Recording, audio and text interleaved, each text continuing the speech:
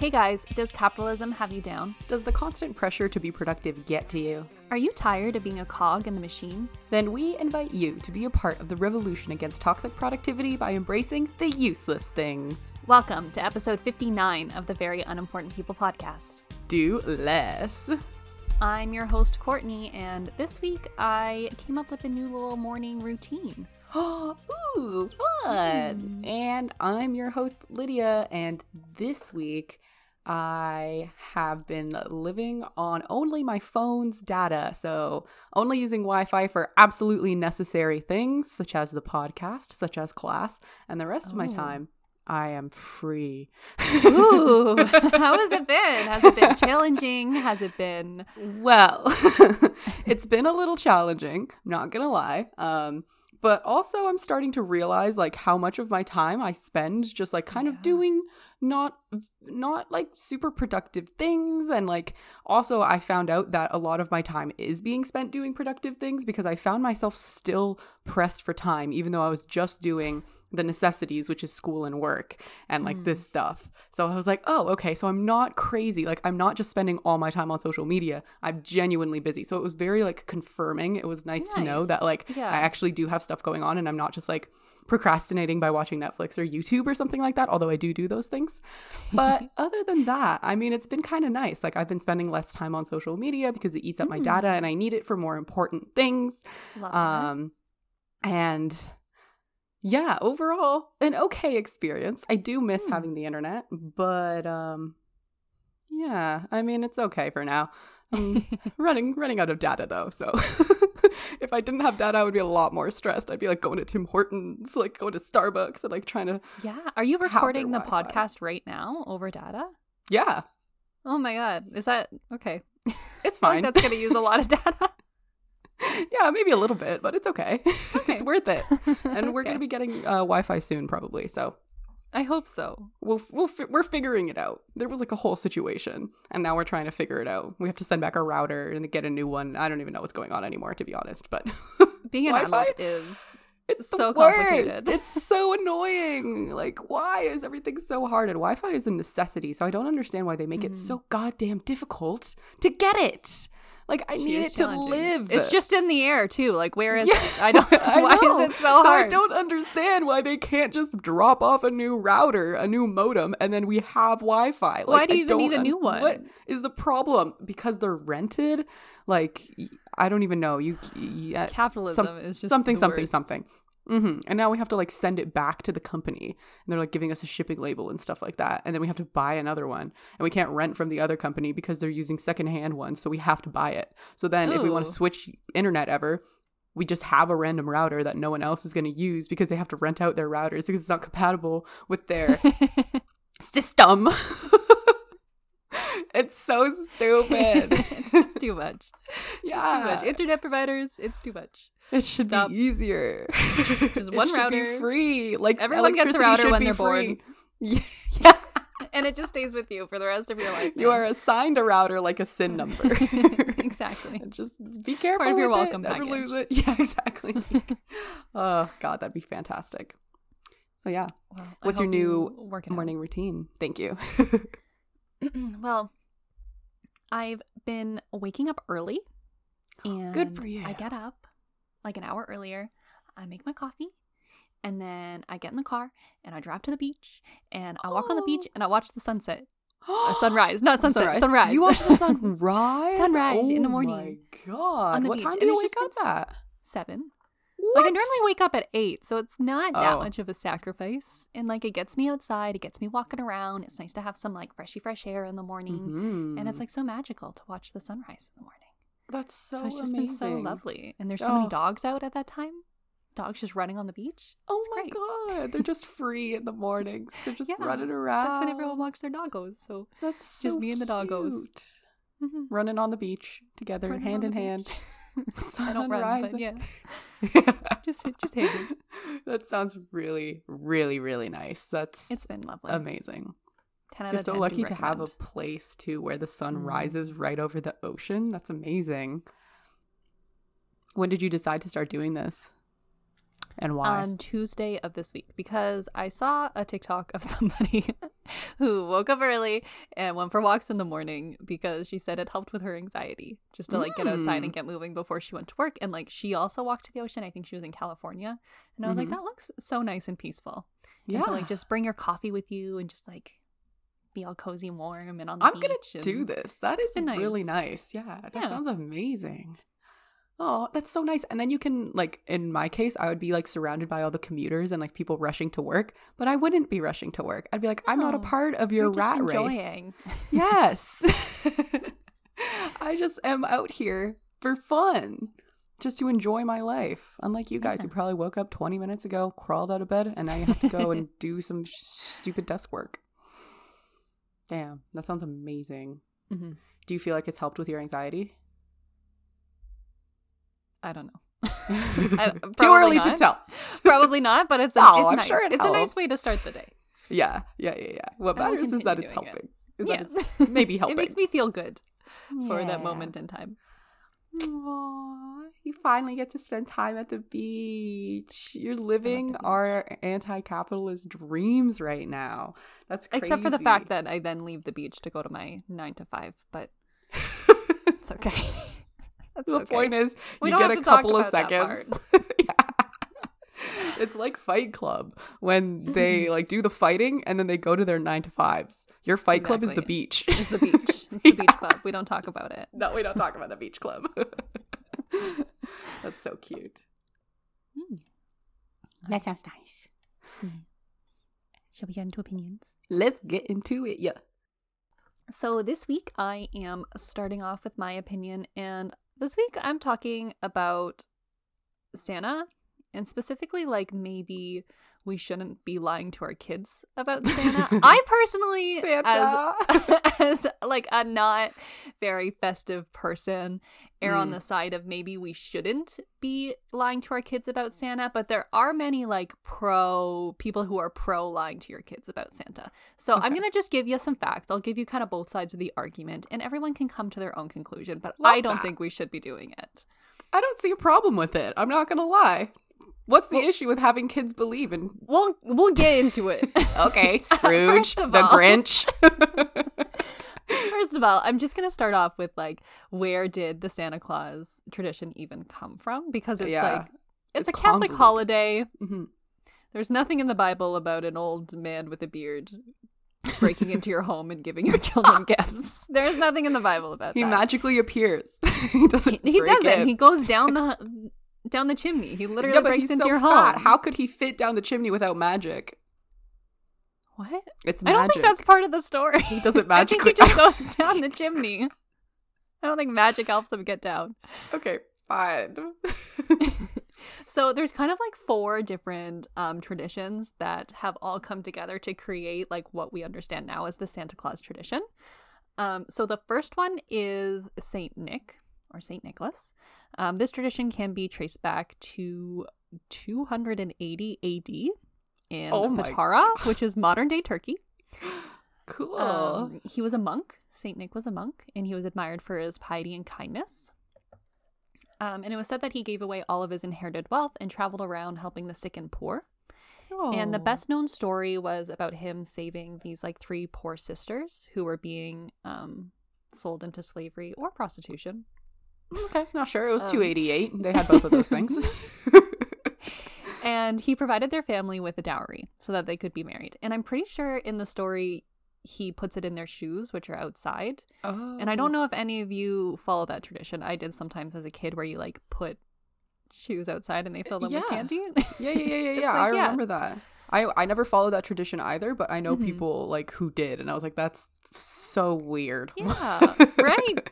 But it comes from the Saint Nick tradition. And I think that might be where the whole stockings thing comes from as well. Oh, the connection that's I'm a drawing in my direct mind to connection that. for sure, Yeah. for sure. Because people didn't want to put their shoes outside anymore.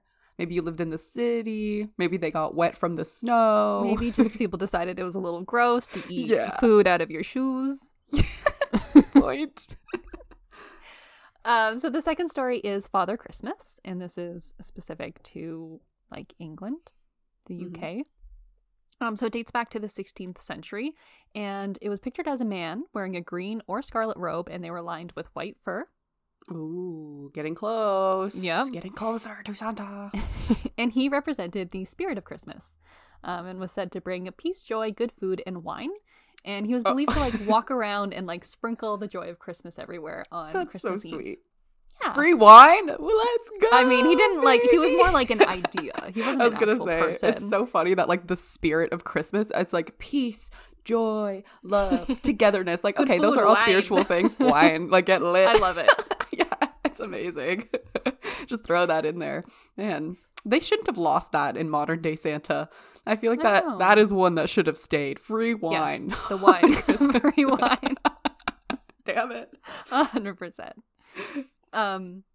So the next one is with the Dutch, Belgium, and Swiss people.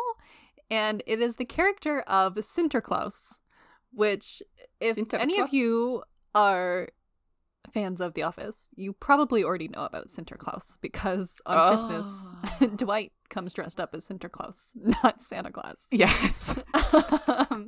And Sinterklaas is based on the figure of Saint Nick, but like specific to those regions, and he still remains the prominent gift giver in many of their households. So they don't actually teach about Santa Claus; they teach Yeah. about Sinterklaas, Interesting. which I love. Yeah, It's like the same it's the same-ish. thing. I It feel just like sounds it's like you're just Santa saying Claus. Yeah. in a different language. Exactly. That's 100%. exactly how I feel too. Sinterklaas. I like that. We and then translated it and made it worse. literally. And then there's the final tradition of the Germanic people, which is prior to Christianization. The Germanic people celebrated a midwinter event called Yule, Oh, which sounds yes. familiar. Yule time, people say Yuletide- that. Yes. My friend was telling me about Yule the other day, but she was using it as like a anti-Catholic kind of like spiritual roots, kind of paganist-ish thing of the Yule, and like of kind of celebrating that instead of like celebrating some sort of like Catholic-y thing. That's kind of what it is, because it is prior to like the Christian tradition, and it was believed during this period that like supernatural and ghostly occurrences increased in frequency during this That's time. so cool. So it's I kind of didn't like know that. That hybrid makes so much Halloween and sense. Christmas. Oh, that's great. Hybrid Hallowmas. And in this Chris tradition, Ween. Christween. Sorry, she had to Chris- buffer for a second. Yeah, what's the other way? Hallowmas didn't work, but Chris Ween. Chris all right. Ween. Good work. Chris Ween. And in the tradition, there was a god known as Wooden, who had a long white beard and a gray horse, and he rode in the sky visiting people and giving them gifts. And this literally sounds exactly like Santa. Yeah. So it's kind of believed that like all of these four traditions kind of came together and created the modern time tradition of Santa Claus, who is a jolly old man dressed in red and white who slides down your chimneys and gives your children gifts on Christmas. Yeah. And most parents keep up this lie. They lie to their kids about it and keep it up for very many years. Mm-hmm. And most often kids find out about Santa Claus not being real before their parents actually tell them. Yeah. Which I think is like a major point in the lying to your kids about Santa argument, because your kids learn that you blatantly lied to them about something very important for many years and denied it for many years and kept up this whole facade, like created this whole facade that this thing was real when it wasn't. And like when you're young, you trust your parents a lot. So this can be like really upsetting to a lot of kids. And also, like, the internet exists now, which I think makes it, like, a little bit more risky to be doing this. Like, because they can literally Google it. Totally. Is Santa real? Santa, and it's The going to be like, internet will no. be like, no. Unless you have, like, a child-safe browser, then maybe it'll be like, yeah, totally. Yeah, maybe. But, I mean, I'm no? pretty sure if you Google that, like, is Santa real, you'll probably get the same resources that came up when I Googled, like, lying to your kids about Santa, which is, like, how to lie to your kids about Santa. Oh! Your kids How are to smart. break the truth. You can put two and two together. Oh, that's pretty sad. And then also on the opposite end of that, but on the same end of it, the kids learn to lie to their parents. Because when I found out, I did not tell my parents. I was like, what if the gifts stop coming? It's true. And they've actually done studies at this, and that kids that are lied to by their parents are more likely to lie back to their parents. So it creates a relationship of dishonesty. Yikes. And it's proved to be higher levels of maladjustment, which is the inability to react successfully and satisfactorily to the demands of one's environment. So it just makes you unable to adjust to your environment. Not specifically like the Santa Claus lie, but in general, lying to your kids does damage them and does make them better liars. Who would have thought? Who would have thought? And that's like one of the biggest arguments against it is the whole like dishonesty thing.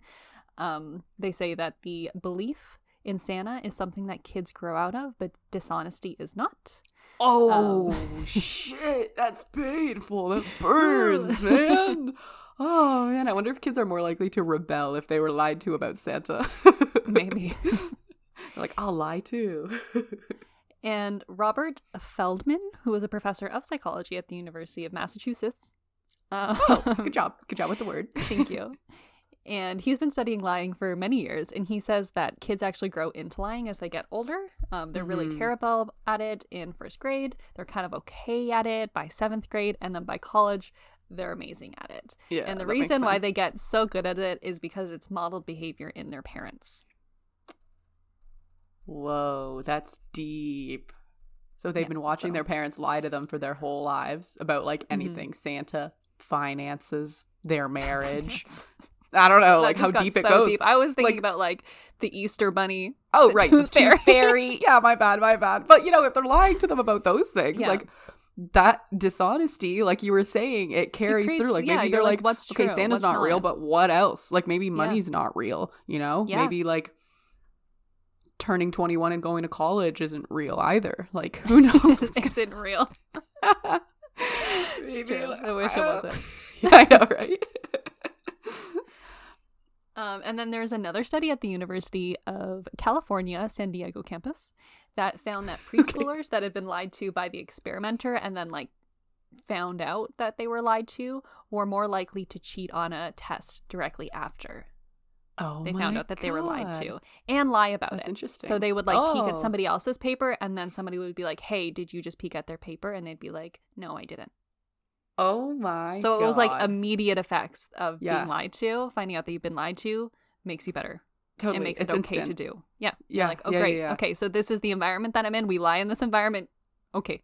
Yeah, that's gotcha. Oh my God, that's such a good point. Man, I just can't stop thinking about how like I found out that Santa wasn't real and I was like, okay, I'm not going to tell my parents, but my brother found out like at the same time as me and he told them like right away. Oh no. I know. I was like, Oliver, what are you doing? They're not going to give us presents anymore. Yeah. He was like, ha ha, I found out. Yeah. About 84% of parents in the US lie to manipulate their kids. And that's not specific to the Santa Claus thing. That is just, in general, 84% of their parents lie to their kids to manipulate them. Oof. Which I think is kind of weird. It's kind of rough. Yeah, I feel like lying to manipulate them doesn't, like, make them want to do what you say any more or less. You know what I mean? Like... And that's like also might come back a around huge issue that I have about the Santa Claus thing and about the Santa Claus lie is that, yes, it's like cute and fun for the magic of Christmas, but there's also a very weird aspect to it where it is directly lying to your kids to manipulate their behavior throughout the year. Because there's this whole issue of Santa is spying on your kids. Yes. He sees you when you're sleeping. He knows when you're awake. He knows it's creepy. You've been bad or good. So be good for goodness sake. Dun dun dun. So yes, that is very creepy. The fear of God. Yes. The fear of Santa. Yes. I literally wrote down, I said, it gives me very toxic religion vibes. Oh! Somebody is always watching you. And that, as I was growing up, that was the creepiest concept to me about, like, God and Santa Claus, was that somebody was always watching me. Like, I literally can remember as a child being paranoid when, like, I was alone. I did something, being like, oh, they're watching. They know that I did that. Oh. And, like, that's so creepy for a child. Yeah. Especially like an old man watching you. Oh. Yeah. That adds another layer to it. The patriarchy? Just creepy. Oh. I just don't trust men. Yeah, me neither. I feel But like yes, it's the also patriarchy instilling like men are watching and like, Yes. you know, you have to obey men and like the man in the corner of the room is the one who's making all the calls and who's telling you what's good and what's right and what's not. You have to be a good girl. Lit girl. Or the man will see. So it's creepy. It's creepy. So creepy. It's creepy, and I personally think it's damaging to children in both the religious environment and in the Santa Claus environment. If we could ruin that whole part of it, that would be lovely. And like parents always use it as a way to manipulate their children. They'll be like, don't do that because you're not gonna get presents for Christmas. Yeah, or like you'll get coal for Christmas if you're if you're bad, if you did this something will happen. wrong. Yeah. And like maybe you should just like parent your kids. I don't know. Threaten them. So don't threaten them with a man that's always watching them. Yeah, creepy. Literally. This is like a bigger issue maybe too about like teaching them how to be integrated into society and like follow laws, for example. Like if you don't do this specifically, then you will be punished. Yeah, right? Something like that. Like teaching you that there's consequences for your actions. Although that could be a good thing, like teaching you that there's consequences if you're not like nice, or if you kick a dog then you will get coal because that's not a good person thing to do because you're harming something. Yeah, but I feel like you should just teach kids that's not a good thing to do. Like, don't kick a dog, it hurts the dog. Yeah, instead of backing it up with a threat. Not See, like, the threat right now is coal, but in the future the threat is jail or a fine or something like that. Like it all comes circling back. Yeah, maybe it's like a bigger lesson on compliance because in all honesty, I'm personally, when I was a child, I was very nervous about the fact that somebody was always watching me, like Santa or God. And now that I'm an adult, I have so much anxiety about doing something wrong. Even if it's just like a U-turn on an empty street. Yeah. Terrified of doing it because I feel like somebody will see me. Oh. I'm so scared of breaking rules because I also feel like I have very bad luck, and like the times that I have broken rules, I normally get caught doing it just because I think I'm bad at doing it. Like I'm the most suspicious person ever. I'm like, because I'm so nervous about it. Oh my god, maybe, they fucked you up. Maybe it stems a little bit from this whole Santa Claus thing. Totally. And God thing. Someone's always watching you. Of course, if that was like a big if you're not good in every moment in your childhood, like it's crazy that you remember the anxiety. You're like, oh yeah. Yeah, it is creepy. And at that point, it wasn't even really about the presents anymore. It was just about having someone creeping on you. Watching me. Yeah. You gotta be alone sometimes, guys. You gotta have some freedom with just yourself. Some things that only you need to know. Yes. Not the men in the sky. And kind of like on the same thought, it also teaches children to suppress their emotions.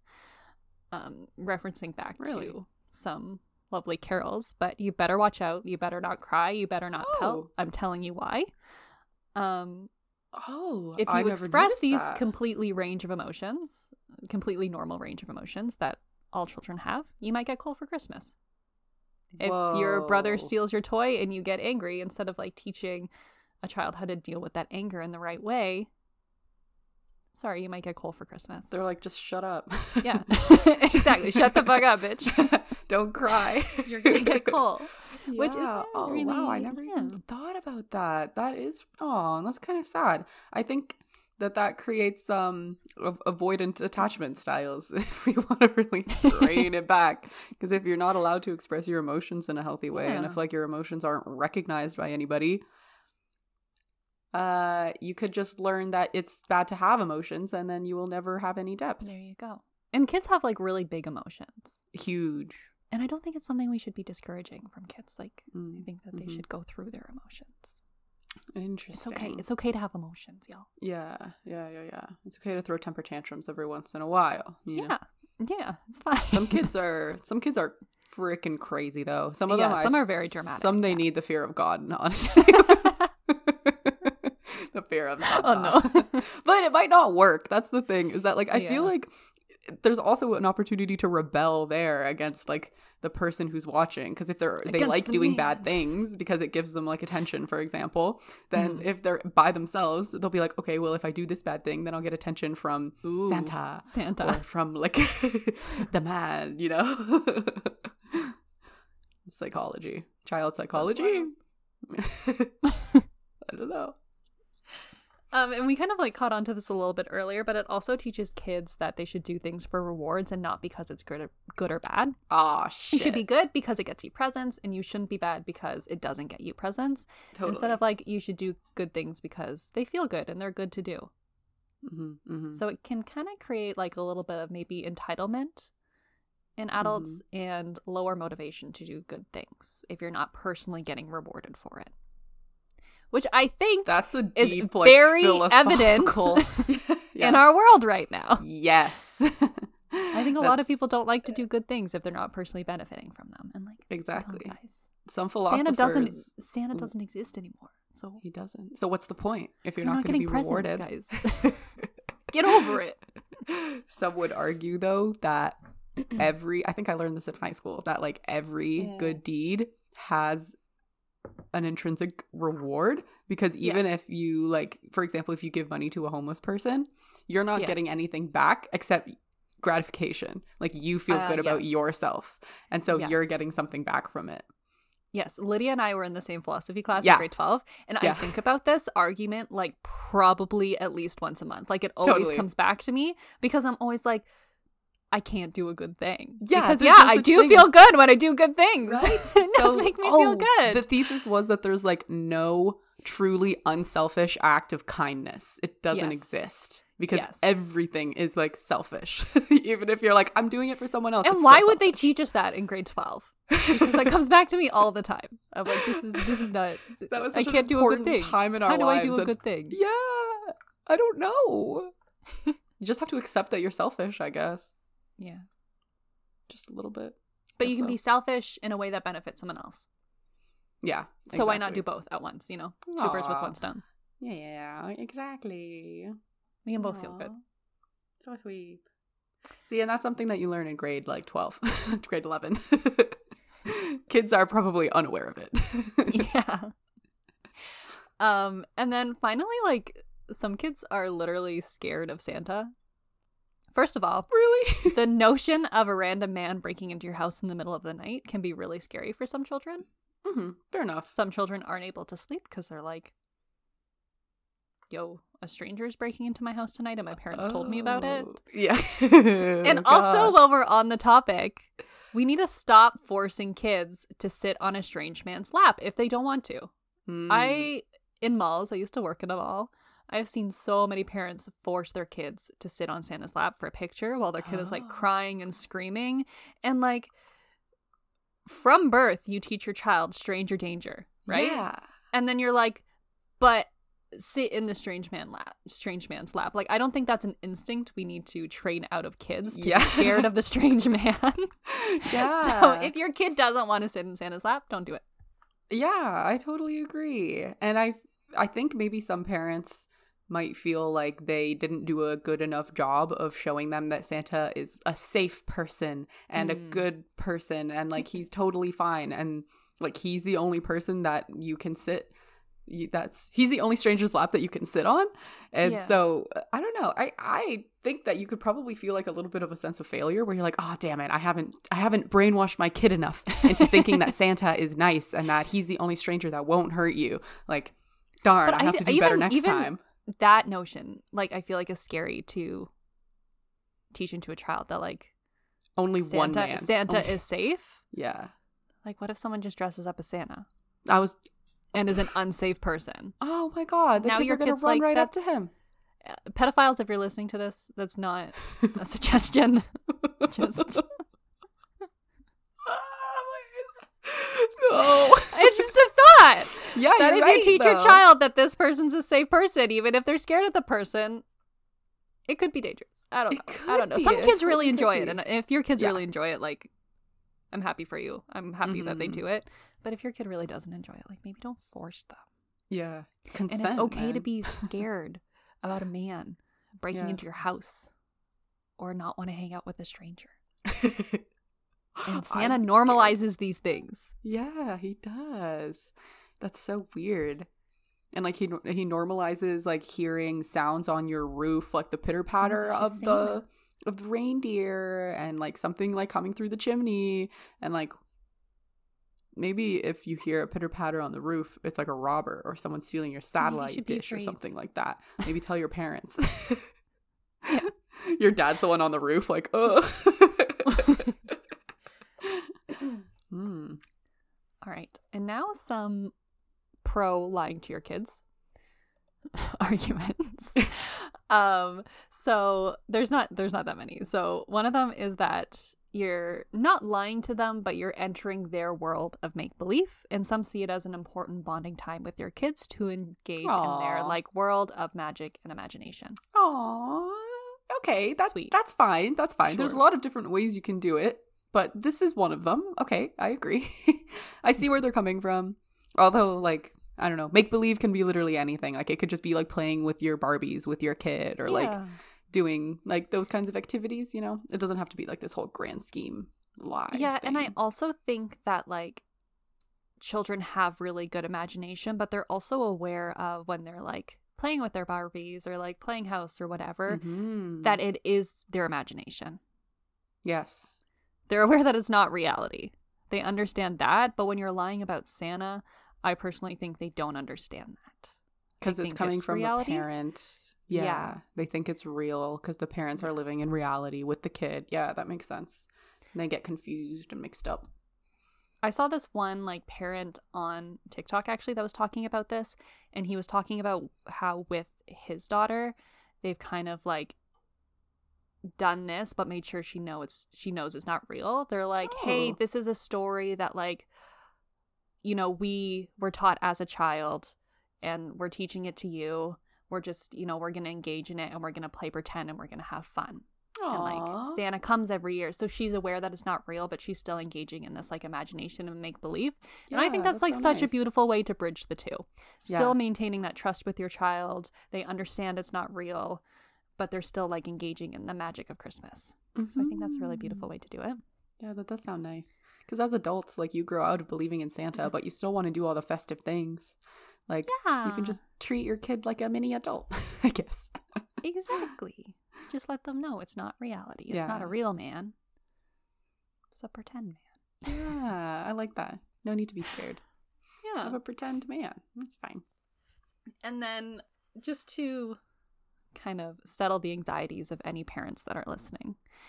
Research has shown that people whose parents lied to them about Santa do not have any more negative emotions towards their parents than people who did not get lied to. So it does not damage a relationship. It doesn't personally damage, like, it doesn't damage a person forever, permanently, like, emotional damage. You know, it's not one of those damage.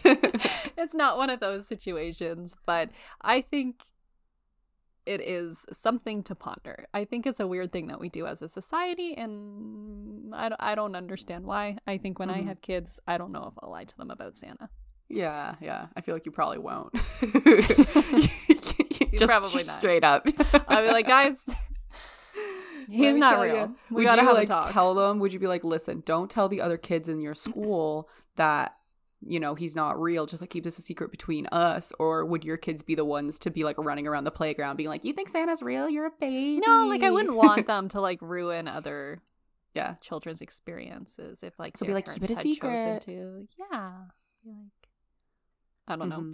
I don't know what I'd say. I'm not a parent yet. No, but don't worry about that. It's always kind of sat weird with me, the whole notion of Santa, especially the whole notion of like the surveillance part of Santa has sat weird with me. I understand the magic of Christmas. I think that part's cool, but the rest of it, it's always been kind of weird to me, and I think we could do without. Very good. Very solid opinion. I like it. I like it. It is creepy. Santa Claus watching you when you're sleeping, when you're awake. When you're sleeping, when you're awake. What the hell? I don't know. What to hick? Know. Does he not have other things to do? Like, isn't he supposed to be watching over the elves who are making your gifts? Who's supervising them right now? They're unsupervised. They're probably on break all day while he's watching. No wonder gifts come late sometimes. The elves just didn't have it in stock. Yeah. Do you think you'll lie to your kids about Santa?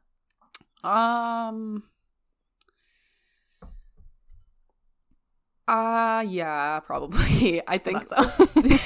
It's just fun. I think for the first like while I probably will, and then maybe when they start going to school, and like I kind of would like to be the one to tell them like, listen, you know, it would be like a your adopted conversation. I'd be like, listen, we still love you the exact same, but Santa is me. I am Santa. I Santa. I robot. I Santa. What? I like it. Keep the magic alive, you know? I'll also lie to them about the tooth fairy for sure, because I think that's fun. I think it's fun to like sneak in and like put a toonie under the bed and be like, oh, I hope they don't wake up.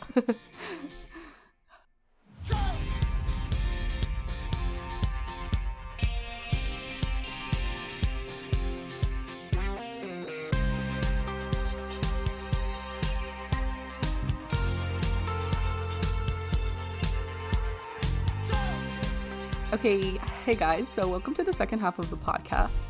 And this is my time to shine. So last night I was reading an anti-feminist book, maybe an anti-feminist, but maybe not, about like dating and about like, you know, how to get the man of your dreams. It was just one of those like, change yourself.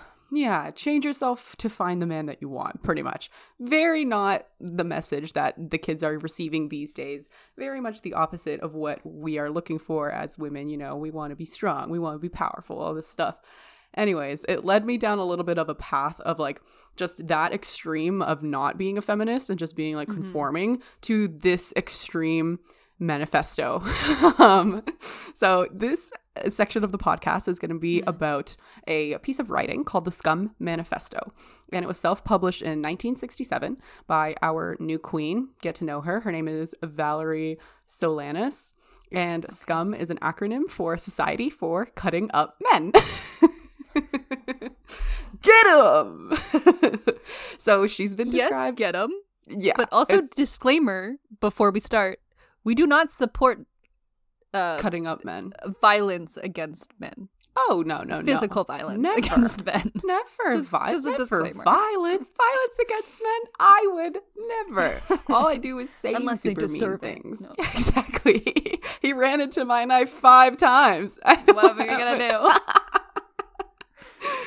So she's been, but that's a good disclaimer. Don't actually like hurt people. You know, it's just an acronym. It's just about a better society without men, pretty much.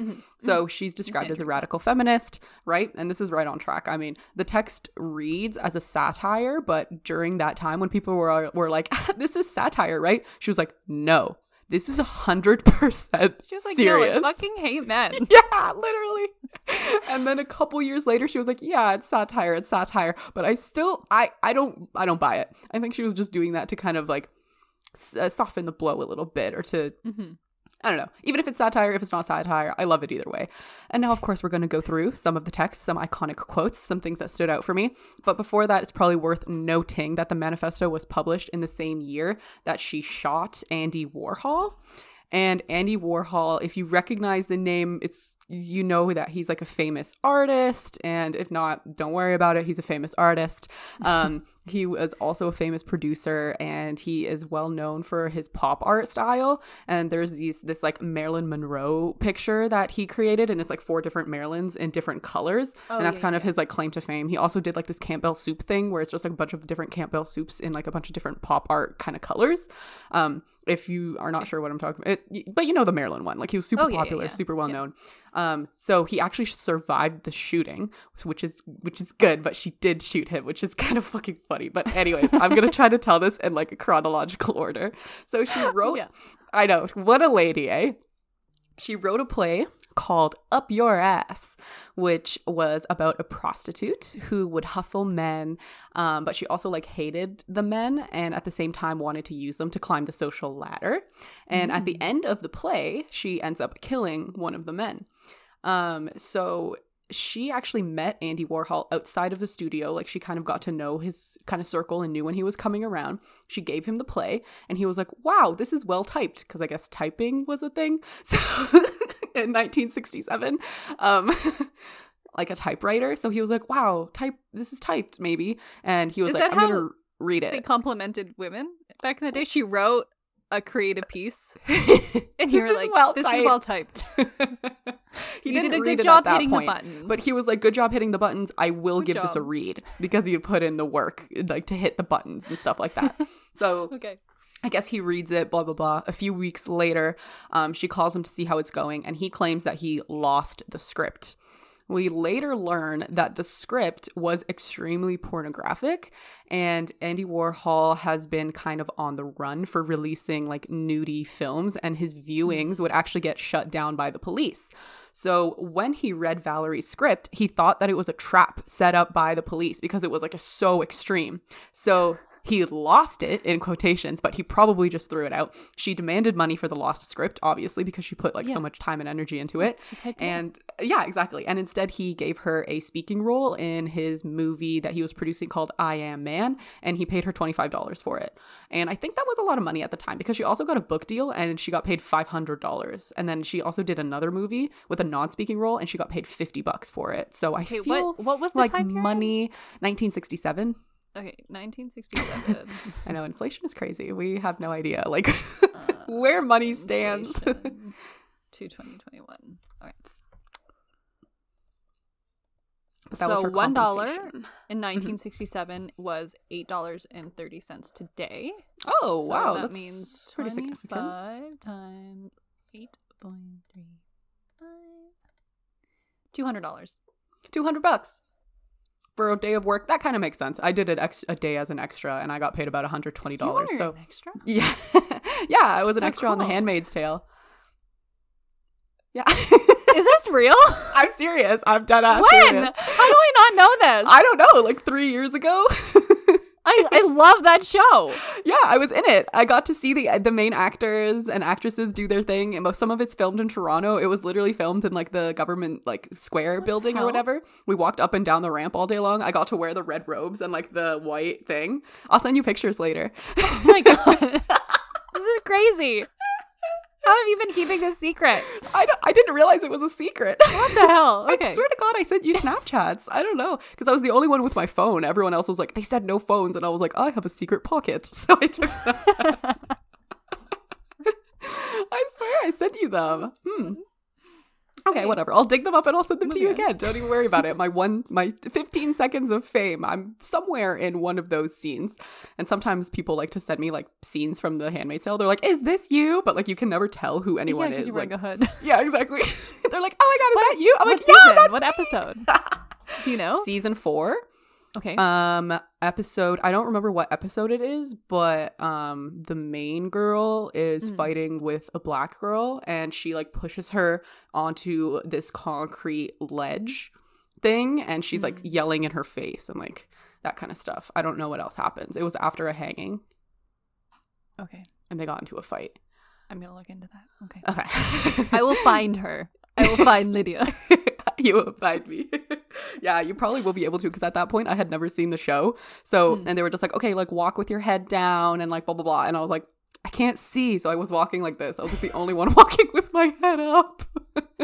You're like, this is dumb. Yeah. Why would I walk with my head down? Yeah, it was rough. It was rough. And they're like, you can talk a little bit with like the people around you, but like not too much. I was like, okay. I met some really nice people, but like I never got their contact information or anything about them. So I just never met them again. Like we had a great like 8 hours, and now they're just gone forever. It's so crazy. If you're listening to this podcast, if you were an extra on Handmaid's Tale season 4, I was the girl with the phone. Lydia wants to reconnect. You were the only one that could have gotten their information. I know. You were responsible for that. Oh, I didn't even realize that. You're totally right. I was totally responsible. Yep. Anyways. My bad. Back to your opinion. I'm sorry. Anyways, that's okay. So, let's get into the manifesto a little bit. So, the opening lines of the Scum Manifesto very powerful. Let me dictate it for you, ladies and gentlemen. Okay. Life in this society being, at best, an utter bore, and no aspect of society being at all relevant to women, there remains two civic-minded, responsible, thrill-seeking females only to overthrow the government. Wait, this makes no sense. Okay, there must be a typo in here somewhere because anyways, so there remains something, only civic-minded, responsible, thrill-seeking females. The only thing that those thrill-seeking, civic-minded, responsible females can do is overthrow the government, eliminate the money system, institute... Yes! Okay, sorry. Love her already, right? Yeah. Institute complete automation so that all non-creative jobs aren't done. Like, we have the technology. She had the technology in 1967 to do this shit. And she's like, why haven't we automated all the jobs yet? I don't understand. And the last point, destroy the male sex. So... she also says, she goes on to kind of explain how men are a genetic mistake and that their Y chromosome is actually just an incomplete X chromosome. And then she calls men walking abortions and emotional cripples. And so this kind of part in it, you see why people want to read it as satire, right? Instead of like legitimate stuff. So we can kind of get into it a little bit. This line, I believe, is like kind of a callback to this other existentialist philosopher, Beauvoir. She wrote this like amazing like manifesto / text called The Second Sex, where she writes about how women have been treated over the years and how they're always put in a position of the other and how like all women are othered. So they're created in what men are not. For example, the word man can mean either men or women. So the assumption is that there is man and then other. One is strong, one is weak. And then describing men as like stoic, non-emotional just means that women are no choice but to be like the emotional. And women aren't defined by anything that they're doing themselves. They're only defined in opposition to men. So what Valerie is doing here, I think, in this kind of like entire thing / in this specific one is just doing the opposite and saying that men are the incomplete ones and not women. Yes. Yeah. Supportive. Right? It's so good. Like the entire thing is so fucking good. It's crazy. She goes on to state that it is possible to reproduce without men and that we should begin doing that as soon as possible. She says, to quote, "We should produce only whole, complete beings, not physical defects or deficiencies, including emotional deficiencies, such as maleness." Being a man is just a deficiency in general. I know. This manifesto is a lot. It's insane. And she actually isn't studied in some women and gender classes because her legacy has gone down as her being like very hateful. Her writing has been called misandry, which is a new word that I learned, which is hatred of, contempt for, prejudice against men. And it's the counterpart to misogyny. So she's been up. I think also like in a sense, labeling men as emotionless, I think as we've seen in, the 2020 era, is in a way contributing to the patriarchy because the patriarchy is like an oppressional structure that oppresses everyone and tells men that they can't have emotion and like freezes everyone into these like sex roles. Whereas like men should be able to express emotion. So I think in that sentence, she is kind of reinforcing the patriarchy in a way. I agree. It's so interesting. I do agree with some of her points, but I don't agree with that one. Yeah. Like she's saying they're not emotional. So yeah. She was also saying so that emotional. Like the thing, she was saying that like the emotions that they are capable of, such as like anger. Yeah. I think another one was like kind of selfishness, insecurity, and like those kinds of emotions. She's not like 100%. She's like, it's emotions for sure, but it's still like emotionally deficient. Like you're still missing the whole other part of you. Love, empathy. She basically says that they're not capable of empathy at all. And like, she just goes off basically. Her manifesto was a booklet and it could be sold for, it was sold for $1 and $2.50 if you were a man. You wanted to purchase it to this. I know. Is that so funny? I love that so much. So she goes on to say, in quotes, that a man, he is trapped in a twilight zone halfway between humans and apes, and is far worse off than the apes because, unlike the apes, he is capable of a large array of negative feelings: hate, jealousy, content, disgust, guilt, shame, doubt, and moreover, he is aware of what he is and what he isn't. Crazy. And then, okay, let's get into some more. She says this kind of she has like a whole section about sex and about like how men are at fault for like sex existing, and then also beforehand how like sex is mostly like for men and like for their own, and they're not capable of like experiencing sex, but they're just capable of only like having it pretty much. So she says that he is not an empathizer with his partner, but is obsessed with how he's doing, turning it into a performance, doing a good plumbing job. To call a man an animal is to flatter him. He is a machine, a walking dildo.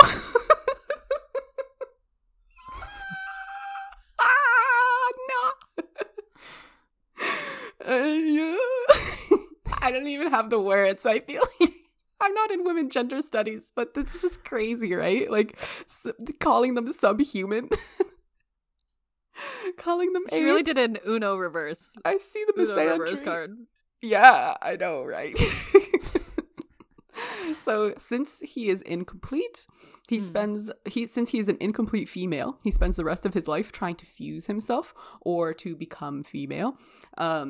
This one writer, and like by chasing women basically, this one writer, Shavisa Woods, she was like not accepting that this is legit, and she was on the side of this is parody, and here is why. She was saying that the Scum Manifesto is a masterwork of literary protest art, but it's often completely misread, meaning that people take it literally when they probably should not. And she's saying that much of it is a point-by-point rewrite of multiple of Freud's writing.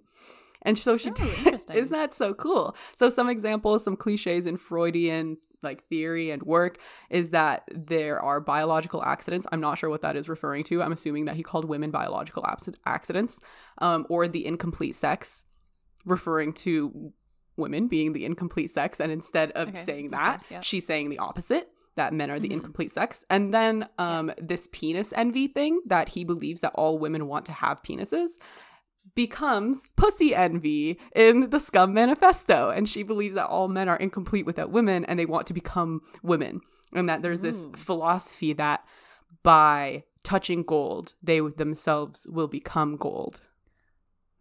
This reminds me of, there's this like anthropological theory that, you know how there's like an obsession around like virginity and purity for females? Is that comes from a male jealousy of the fact that a female body can create life and create humans, and males can only create things. They can only like, you know, material things, where female bodies are able to create lives. Ooh, that's so they cool. use virginity and purity as a way to control and be a part of that system, because then they can be like, if you have to be a virgin to be married, you know that the child coming out of your wife has to be your kid, because when a female has a baby, they know it's theirs. When a male has a baby, there's like a little bit of uncertainty, so by controlling the process, they can be a part of the life making. My god, that's so crazy. Yeah, it's directly related. Like later on, she goes on to say that like men are they've kind of like put on motherhood onto the female because that's what they imagine that they would want if they were female, which I guess is kind of in relation to like if they were able to give life, then like they would probably want to be a mother or something like that. Yeah, I guess so. He can just be a good father too. Yeah, right. Something else kind of interesting to add to the satire, another layer of satire, is that the Society for Cutting Up Men is actually an acronym created by her producer, a man, intervening, putting his patriarchal mark on something, and the original publication was just scum, with no periods in between or anything like that. And the acronym, the explanation for it is nowhere in the text. Like, she just uses the word scum to like talk about a group of women who are gonna like kind of take over the world and like all this kind of stuff, but the acronym was never in existence until the male producer. I guess so, a little bit. Yeah. The man wants to cut up the men. Yes. Well, that's fine. There can be sympathizers. Wants women to want to cut up men. Yeah, because he realizes and he acknowledges how disgusting he is. Nice. We love a self-aware man. I know, right? So this word scum is used as a text in reference to a certain type of woman. It refers to the empowered woman. So dominant, secure, self-confident, nasty, violent, selfish, thrill-seeking, all these women who like have freewheeled to the limits of the society and are ready to wheel onto something far beyond what it has to offer. Very nice. So she was also saying that men are responsible for a lot of bad things in this world. And one of the bad things that they're responsible for is work. There is no human reason for money or for anyone to work more than 2 to 3 hours a week at the very most. And this is what I was saying at the beginning, too, about not all non-creative jobs, particularly all the jobs which are being done now, like almost every job that is necessary is creative, could be automated for a long time ago. And this was in the 60s, guys. This is what we've been saying. I know, right? We've been like, why are we still doing this? It's exhausting. But the problem is here that in a moneyless society, everyone can have like as much of the best as everything, but there are non-human male reasons for wanting to maintain the money system. Okay. Mm-hmm. And the first reason is pussy. Money, power, and status makes him more appealing, can draw in the females, with the myth that touching the female will maybe make him become more female. The second is delusion of usefulness. I'll just let that sink in. That is like the they don't have any use because it's kind of true. Yeah, I know. If in the nuclear family, the woman is to stay at home, take care of kids, man is to go to work, make money for family. If there's no money, what is man to do? Man doesn't barely do anything. And like later in the manifesto, I don't think I wrote this down, but I remember it. She was saying that like men aren't actually like capable of loving their children. They're only capable of approving of them and being like, yeah, that's like that's like sweet. But I know. I was like, well, she, maybe I should have said this in the beginning, but she has some daddy issues. I could sense that a little. Okay, good. So also leisure time terrifies the male, whereas like women have a lot of stuff to do, a lot of hobbies, and we want to engage with each other, we want to socialize, and we want to like chill and enjoy emotionally life. And chill and be leisure. Men like they can't do it. They're scared of leisure time. They feel like they need to be useful. They need to do the hustle. They're literally the propagators of hustle culture. Crazy. Third one, power and control. That was self-explanatory. I didn't write any explanation. Fourth one, it's a love substitute. So because men are not as willing to feel love and to be loved and all this love, they substitute it with gaining money unconsensually. I guess you could say that money is being gained unconsensually. You just have it. And then you have so much money. Yay! Makes up for the lack of being able to love. Yeah. The fifth one is to provide the male with a goal. Since he is incapable of enjoying the moment, a male needs something to look forward to. I like this idea that like money has been created to like, it's almost like a pretend game with a child. Like we're just giving it to them. So that they feel like they have something to do. Yeah. You have a goal. There you go. There's your goal. And us, like That's females, hilarious. are just out here chilling. We're just like, go make money. Go make the money. It's okay. Go make your little money. Go get your little colorful money. Yeah. I know. And we're just like, idea. We're living for the deeper things in life, but the men are like, truly. Money. Yeah. So something she talks about here a little bit it's kind of interesting because it's a little bit opposite to what our current views are on like mental health and looking for happiness. Not really mental health, but more on the aspect of like searching for happiness, right? So she says that happiness exists and likes outside of yourself. And it's achieved through interacting with others.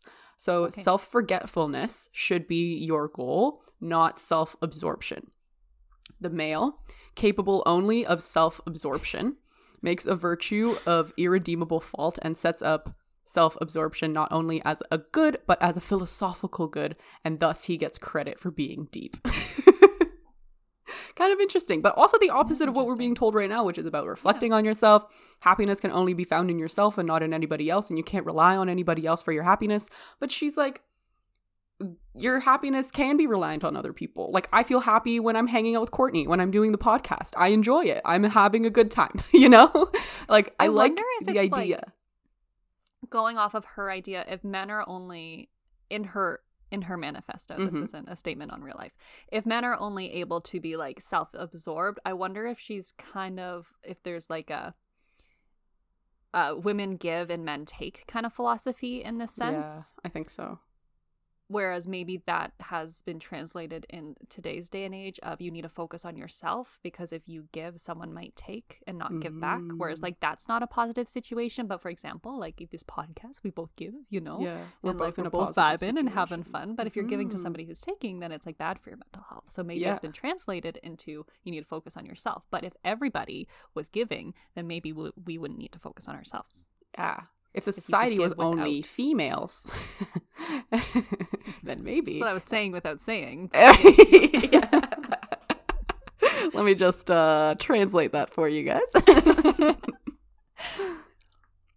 So in the end, she says that after the elimination of money, there will be no further need to kill men, because they will be stripped of the only power that they have over the psychologically independent females. Rational men want to be squashed, stepped on, crushed, crunched, treated as the curs, the filth that they are, and have their repulsiveness confirmed. That's a rational man. He knows his place in society. Oh my God. Ah! I love this, like, so feminist crazy meets capitalist thing that was going insane. on. She was ahead of her time. Yeah, she totally was. Oh, it's crazy. Or these things have been in play for so long and they've never been able to break the surface because capitalism is just that strong. Like, this. So maybe the fear of communism is actually just a man thing, a fear of being useless. Yeah, exactly. There's no finances. If there's no gains, what am I going to do? Exactly. There's no goals, what am I going to do? How am I useful? Like, if I'm not competing. What do you mean? How will I get the girls?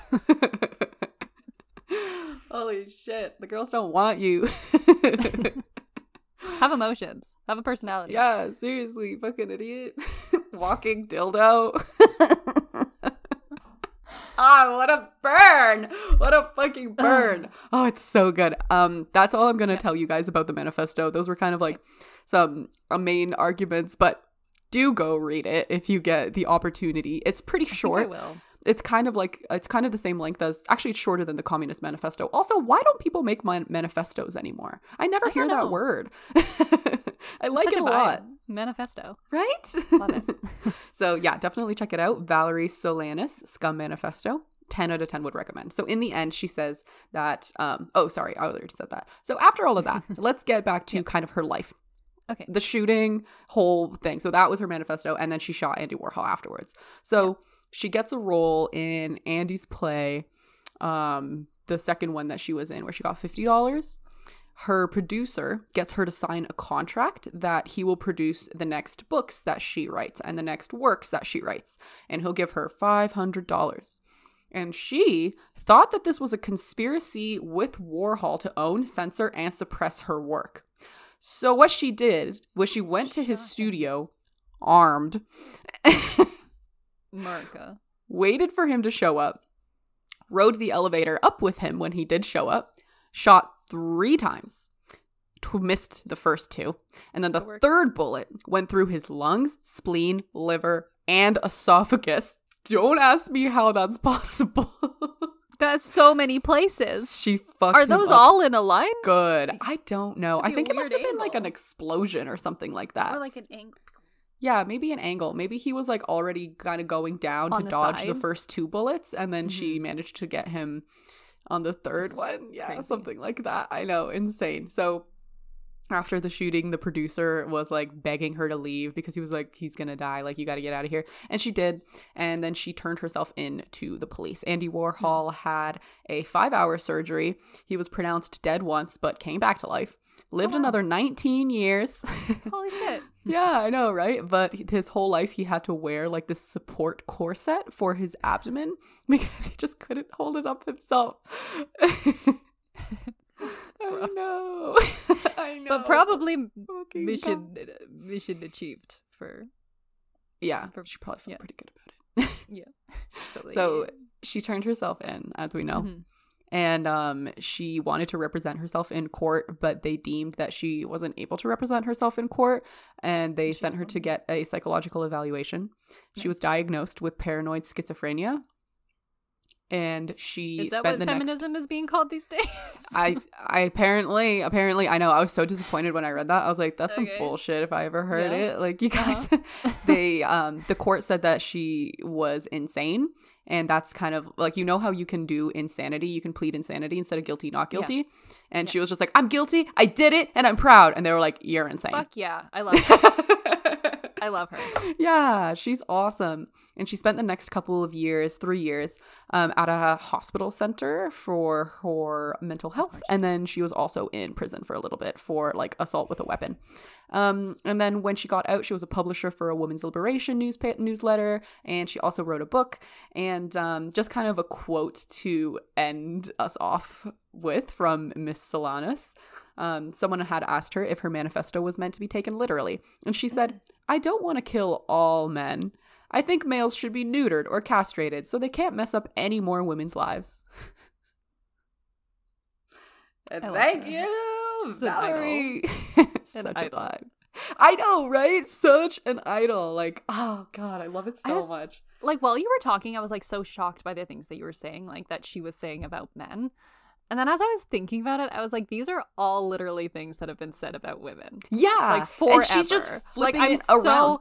I'm so shocked when you say it about a man. I'm like, that's awful. Like, how could you think that? But like, this is literally like the dialogue about women that happens every day. Like, we're lesser than, like, we're just walking vaginas, just here for sex, like useless, objectified, deficient. objects, like, we have no rational reasoning. Like, like crazy, like unable These to are do all anything just- when they're it's the same PMSing, thing. like constantly going through like hormonal imbalances. there's and so many changes and blah, jokes blah, blah. about wanting to like punch and kill women. Like, violence Yeah. against women is a fucking joke in our society. It's a fun thing to do. Yeah, literally. That's such a good point. I saw this video of this preacher the other day, and he opened up his sermon with like a joke about women. Like, the God came down and was like, I will grant you one wish, like a genie. And this guy was just like, I would like you to build a bridge across India or across the Indian Ocean because I want to see blah, blah, blah, blah, blah. And God was like, that's too much work. What else do you want? And then the man was like, I would like to understand my wife, and I would like to just be the best husband to her. And God was like, how many lanes do you want? 1 or 2? And that was the joke. That was the joke because you can't understand a woman because she's insane. Is that fucked? Day to day. This is a modern day preacher. Like, modern day, guys. Like, this guy was just, oh man, I know. So here's a lesson for any man that was listening that was like, this is awful. I feel attacked. I feel degraded. I feel worthless. I feel like these people don't care about me. This is awful. Really, really think about that. Open your mind. Yeah. Really Just think about think how on that you're for a feeling little bit. and try to experience some empathy, maybe. I know if that's you're hard. Capable. Almost impossible for some, according to the manifesto. But maybe I would like to add too that she's a big supporter of gay men because they are like, they're not reproducing and they're just like they're just doing their own thing. She's like we love the gay men. Like, they're a part of. I normally assume that like hate towards men is towards like cisgendered straight men. 100%. Yeah, that is normally the assumption. Everyone else is fine. Yeah. Just really don't like the cisgendered straight men. No, they all suck. Men are stupid and I don't respect them. So yeah, interesting stuff. You know, it really like brought me back into reality that like men ain't shit, and maybe like reading these like books about how to make yourself better for a man, or like how to make yourself desirable to men. It's just not worth your time. Men are defective. They are disgusting. And they are lesser than women. We literally don't need them. I'm speaking partially for myself and for Solanas, honestly, because I agree. Sometimes I agree with some of the things she's saying, but then sometimes I'm like, that's a little mean. That's a little crazy. Like, they're still human. God, is this how men feel? Of them sometimes. Is this how men feel all the time? I'm fucking revved. Like, I'm on top of the world, man. Love degrading people. Yeah.